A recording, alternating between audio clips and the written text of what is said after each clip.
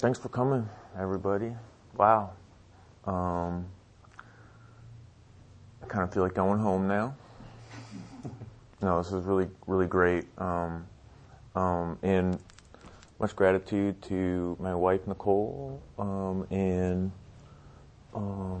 Jennifer, who did a talk last month, and the rest of the speakers that are stepping up with their personal practice and bringing the community together. And thanks so much to the community for showing up to talk and to share. Well, I'll share my story tonight, and then we go all connect and take away what we can. So it's beautiful. I'm really happy. Gratitude. Yeah. I just got done with 1 minute. All right, I got like 29 to go.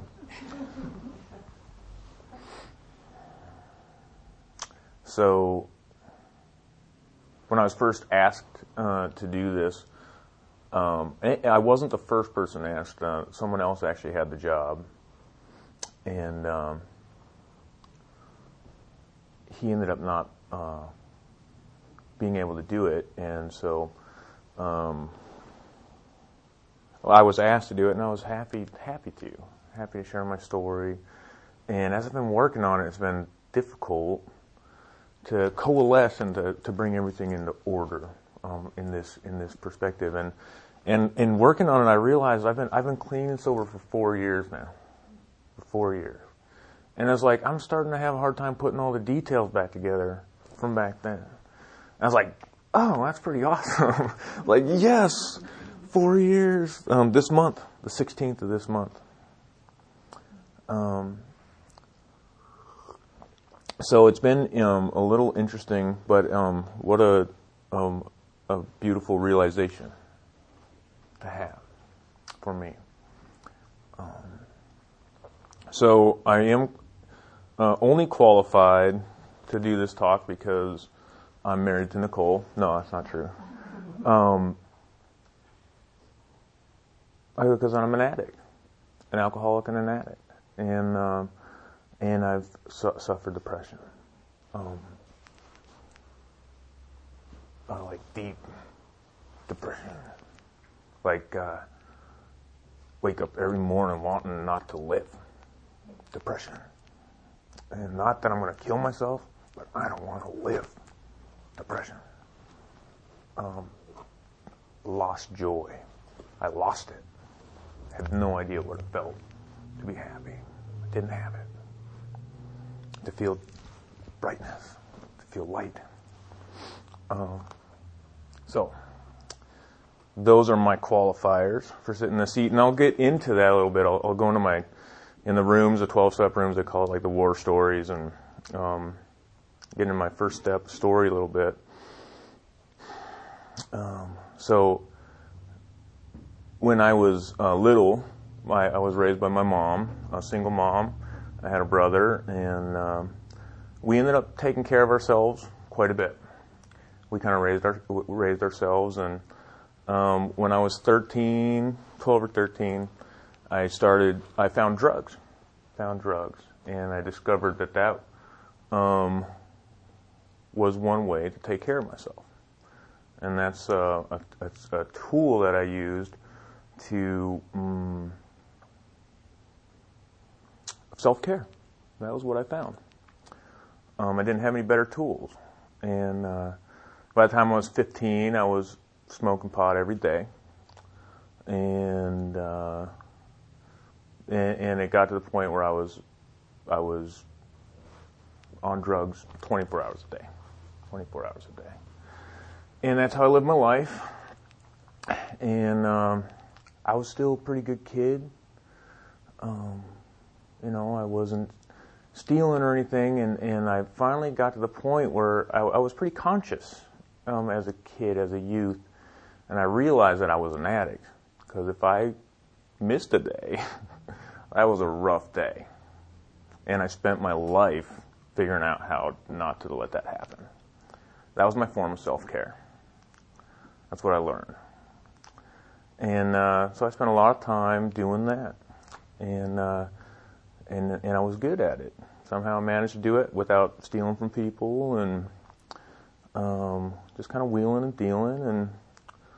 And but at like 16 or 17, I realized that I was an addict.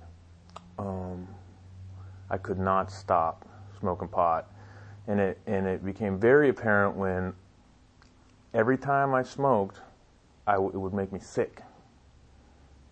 It would make me paranoid. My heart would beat. I couldn't breathe. It would make me sick. And I couldn't stop.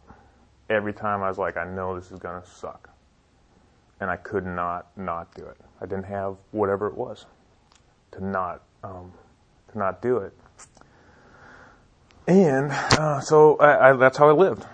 That's how I lived. And then, fortunately for me, I met my wife when I was very young. I met Nicole. And we were 19, 20 when we met. You were 19, I was 20. And as soon as we met, that was it.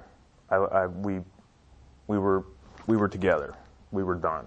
And my energetics just shifted. Boom. And I was living in a good way. I didn't need drugs. I was being taken care of in a different way.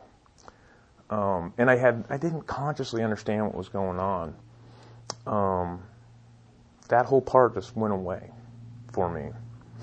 And we moved to Alaska, and I got a job, and we were like building this life. And we got married, and we're building this life. And man, I felt powerful, and I felt happy, and I felt like I was getting this thing that I'd never had before. I was becoming a man, you know. I was like growing up. And, I still had all this stuff that wasn't taken care of, but there was this, it showed me my potential, I think, in a lot of ways, what I was capable of. And Nicole and I came back we moved away to Alaska for a year and came back to Montana, and we started setting our roots and digging down into Montana. And what time did I start? Okay, thanks.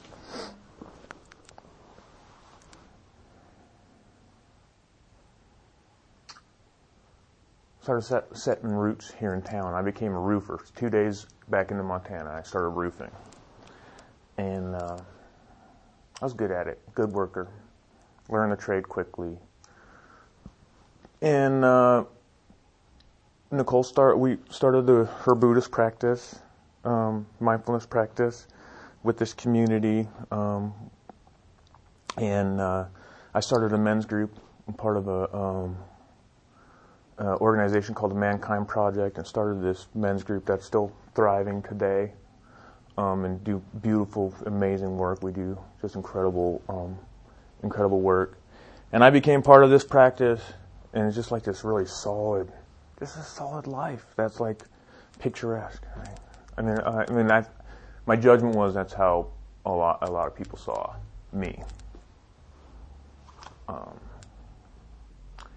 And things started shifting.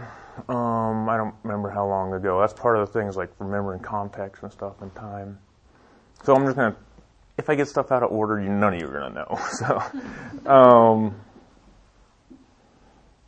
stuff started shifting for me. We started a business downtown called Earth Folk. And we sold earth, like good stuff for the house, good stuff store. It was called Earth Folk. And Nicole had an accident and hurt her foot, and it developed into a chronic nerve condition.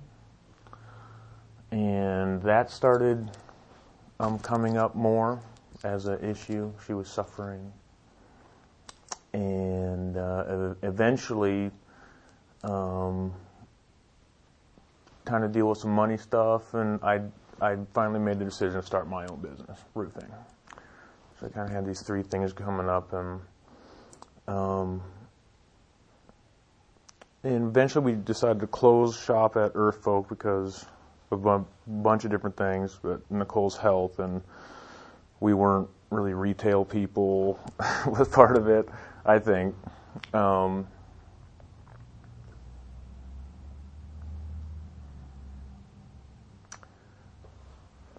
this is kind of there's multiple layers that started putting pressure. I started feeling pressure, and I didn't know how to deal with it.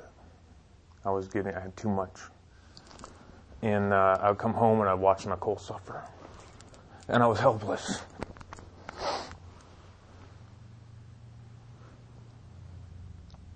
And when we shut our business down. And I didn't realize how much that affected me until recently. And I'm still kind of exploring that. And I was all in on my roofing business. That's the only... My tunnel vision was like, this is my only way to do this, to make it in life. I had this tunnel vision. And all through this time, for years I was drinking on and off, and I felt like a normal person. In the 12 select rooms, they call them normal people. Normal people can drink one beer. They can drink 2 beers. And then they can go for whatever amount of time and not drink. And I felt like a normal person, and I was drinking like a normal person, and I started drinking every day, and it happened really subtly. I started believing I was a normal person, and then Nicole started getting pain medication to deal with her pain, and I started using it recreationally. I'd steal it from her. I stole her medication, and started using it recreationally, and then I started using it to take care of my pain and my suffering. And, that's... And so, being an addict, without even knowing what I was doing, I manipulated the situation, so that Nicole's prescription could take care of her pain and my pain. I manipulated her and her doctor so no one knew that there was enough medication for both of us.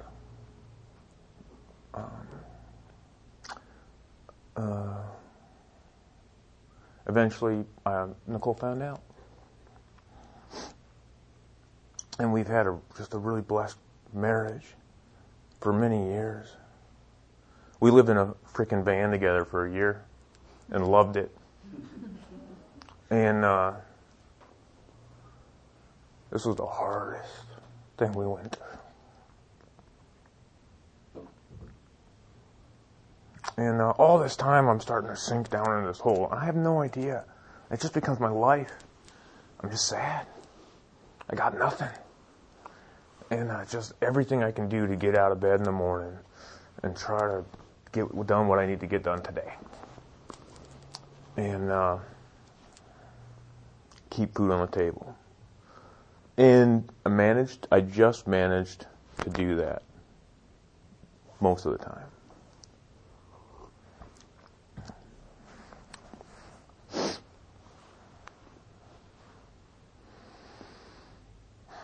And it was really confusing because I had this beautiful wife, I have this son, I have this meditation, this mindfulness practice that I actually I learned I could meditate. I learned what that was. It wasn't this weird magical word anymore. It wasn't whoa, it's what people do in caves and shit. It's oh, this is something you can actually, I can actually do this. It wasn't magical anymore. But it was beautiful. And I had this men's group that were doing just amazing work. And it's just good medicine surrounding me. I was surrounded by good people. I wasn't running with addicts. I wasn't running, not that they're not good people, but positive energy all around me. Not that I'm not a good person. I didn't think I was. I lived in shame. Shame. And that was my internal dialogue was just negative self-talk.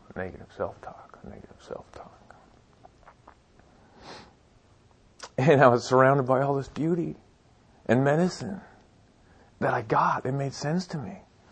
But I couldn't I didn't have whatever it was.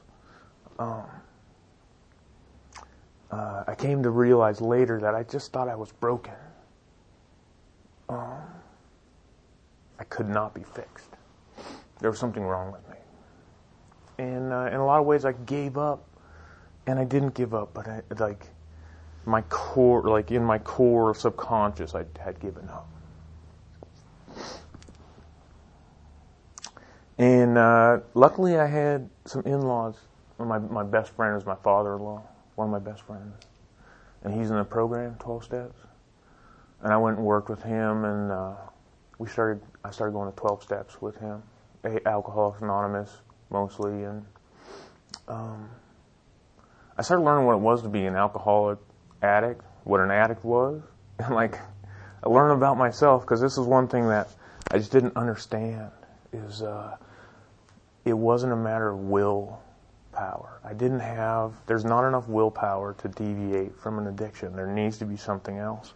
And so I started working the 12 Steps, and I got to step, and it works perfectly with my mindfulness practice. It's like, this is what I do in men's group. This is what I do with my mindfulness practice. But they're doing it with a vast amount of intelligence and percolated wisdom in the sphere of the addict, in the sphere of the alcoholic, which is a very enigmatic thing to be, as an addict, alcoholic. It's a very tricky subject to understand. And so I surrounded myself with these people that worked diligently to understand that part of themselves. And I started working the 12 Steps, and I got to step 2, which was, step 1 was easy. I'm a junkie, addict, alcoholic, son of a bitch, and I got it. And I got to step 2, and that was came to believe that a power greater than myself can restore me to sanity. And that's when it hit me that I just didn't believe that was possible. That was what was running the show. The story that I am broken, I can't be fixed. That was what was governing. That was the story that was governing my life. I made all decisions with that subconscious current, in that subconscious lens. Everything was viewed through that. I had no idea. But that was, I landed on that core belief about myself. And I was like, and then the other part is, something greater than myself can restore me to sanity. And I was like,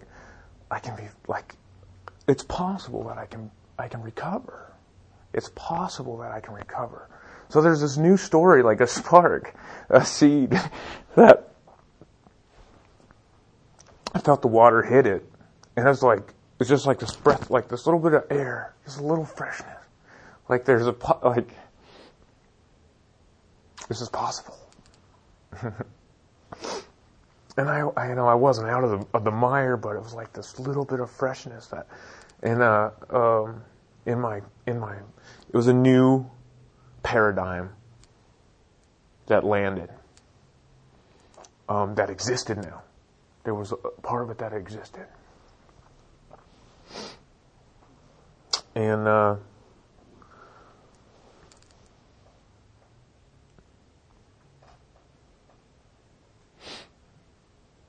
that's when my mindfulness practice really, all through this, my mindfulness practice is supplementing. I wouldn't have made it through without my mindfulness practice. I did this meditation on taking care of my shame by realizing that it's not just me.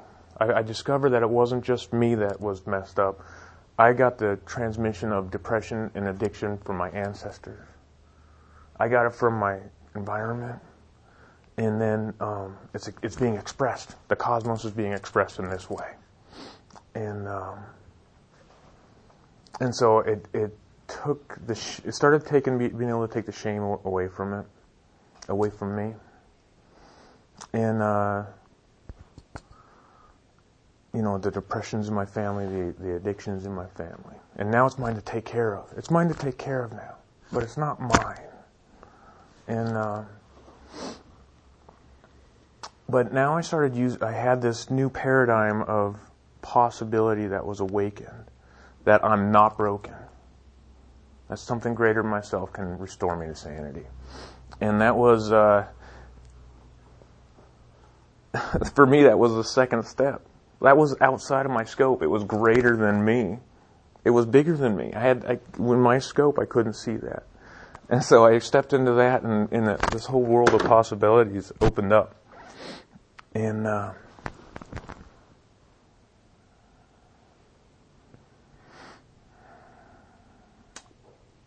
I started paying very close attention, diligently, paying close attention to my mental landscape. And now I could recognize this story of brokenness and unfixableness, and there's something wrong with me. It was recognizable. This story was that was in me, and every time that would come up, I could use my meditation. Every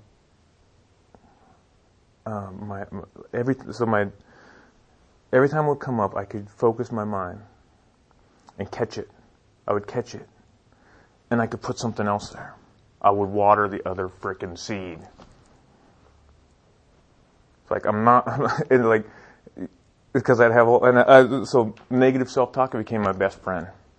I'd wake up in the morning, God damn you, motherfucker, and I'd catch myself and be like, because it was such a beautiful red flag. It's like, how can I miss just like me beating the crap out of myself? It's like instantly, it's like, oh, it's a perfect time to stop. I can put a new story in. It's just possible that I can recover. And that could be the story. That could be the story, the new seed that I'm watering. And I would do it and do it and do it and catch myself and stop that story and just breathe into this new possibility. Just breathe into this new possibility. Let this other story exist. Just give it some, open up some space to let the sun in on this new possibility. And my heart started like waking up over time. And it was like, I realized I could stop this negative self-talk, and I had some power. I had some sway in this situation. And my heart starts opening up. And you can ask any man in my men's group, like however many years ago, every night that we would sit, I would check in with fear, shame. And now it's like everywhere I go, joy's on top, joy's on top, joy's on top. Most of my day, joy's on top. And it's a miracle to me every day. That's part of my joy, is like, I can feel joy. And the other part is like, I didn't wake up this morning and want to die. And that's enough to make me feel freaking like it's a miracle. Like joy. My joy sprouts from that real deep sadness and suffering that I slept in, that I lived in.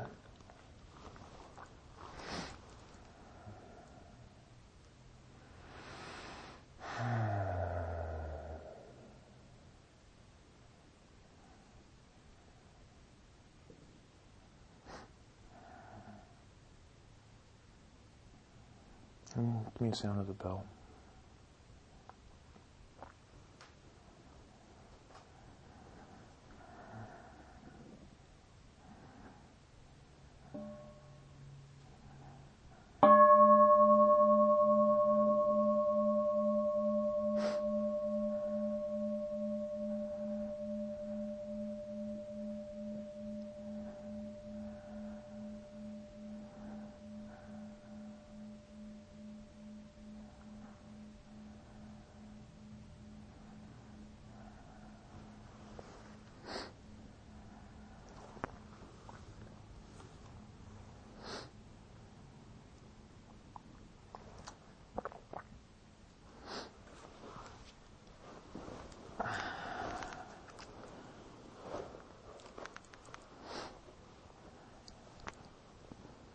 So I think one important thing for me was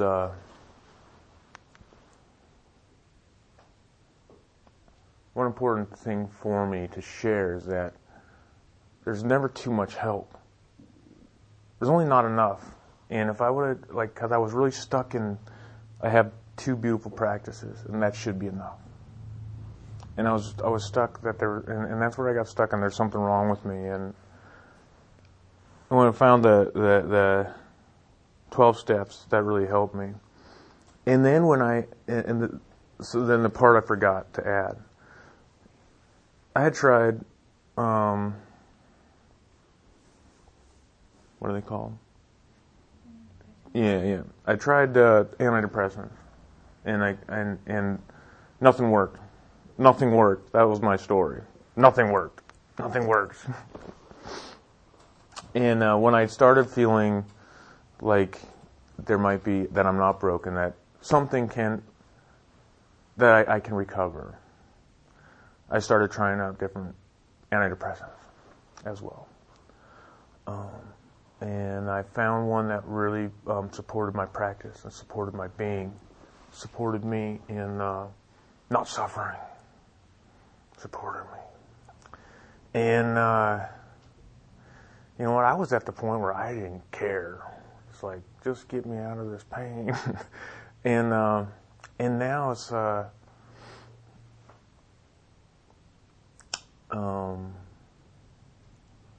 feel that it can be looked down upon, and a practitioner should be able to just do it or whatever. And I'm like, anybody that existed where I was at, I would just recommend that you think about, searching for help wherever you can. That's where I was at. I just wanted help. And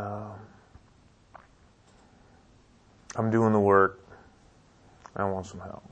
So, reaching out,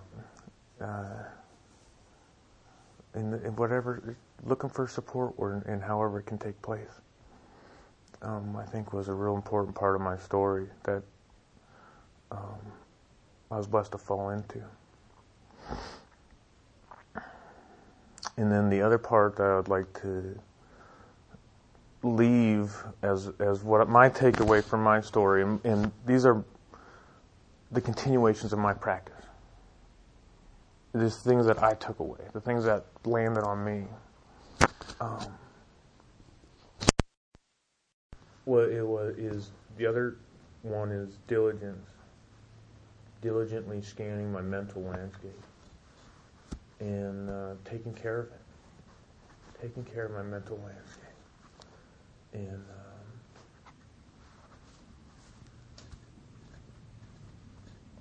there's a old Native American story. I don't know, probably comes from multiple tribes, but there's 2 wolves that live inside of us. Somebody probably knows it better than me. There's a good one and a bad one, and they're at war, or sometimes it takes place in different ways. But they're fighting to take control. And then it's like, which one wins? And it's the one you feed. The one you feed wins. And my thoughts are organic by nature. When I feed them, they grow. They strengthen. And I just have this palpable experience with growing a freaking seed, a baby seed, and it was very strong now.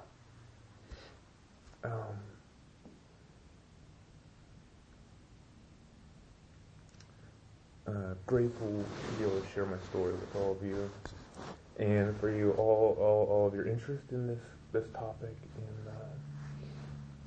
and for your kind and attentive awareness and your gentle spirit in letting me speak. Thank you.